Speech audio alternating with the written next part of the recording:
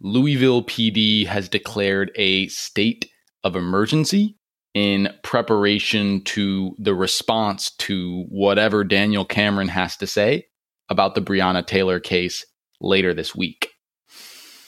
Trump is moving forward with confirming a replacement for RBG.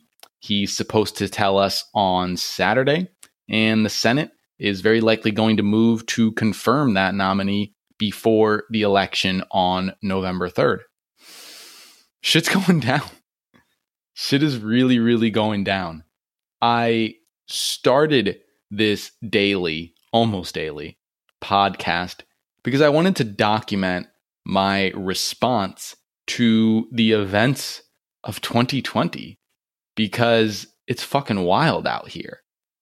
But in the past week, really, I've realized that I'm just kind of feeding on the 24-hour news cycle, and I'm not really getting much done for it.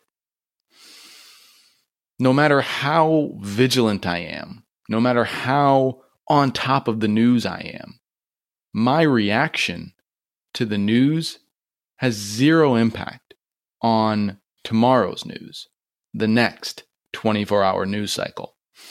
And in realizing that, I've developed even stricter habits around my news media consumption. And so basically the way I do it nowadays is I limit it to about 30 minutes. I will literally set a timer. I'm making sure I'm breathing to my breath metronome in order to limit my emotional reactivity to whatever I'm consuming. And I make sure I get the information from both sides. I'll visit both the New York Times and the Daily Wire, which is helping me understand how both liberals and conservatives are experiencing this moment.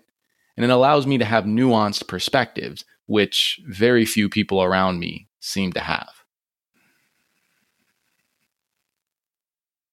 A few months ago, I thought it was really, really important that I stay vigilant and stay aware.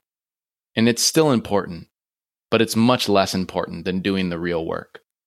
The real work exists outside of the 24-hour news cycle.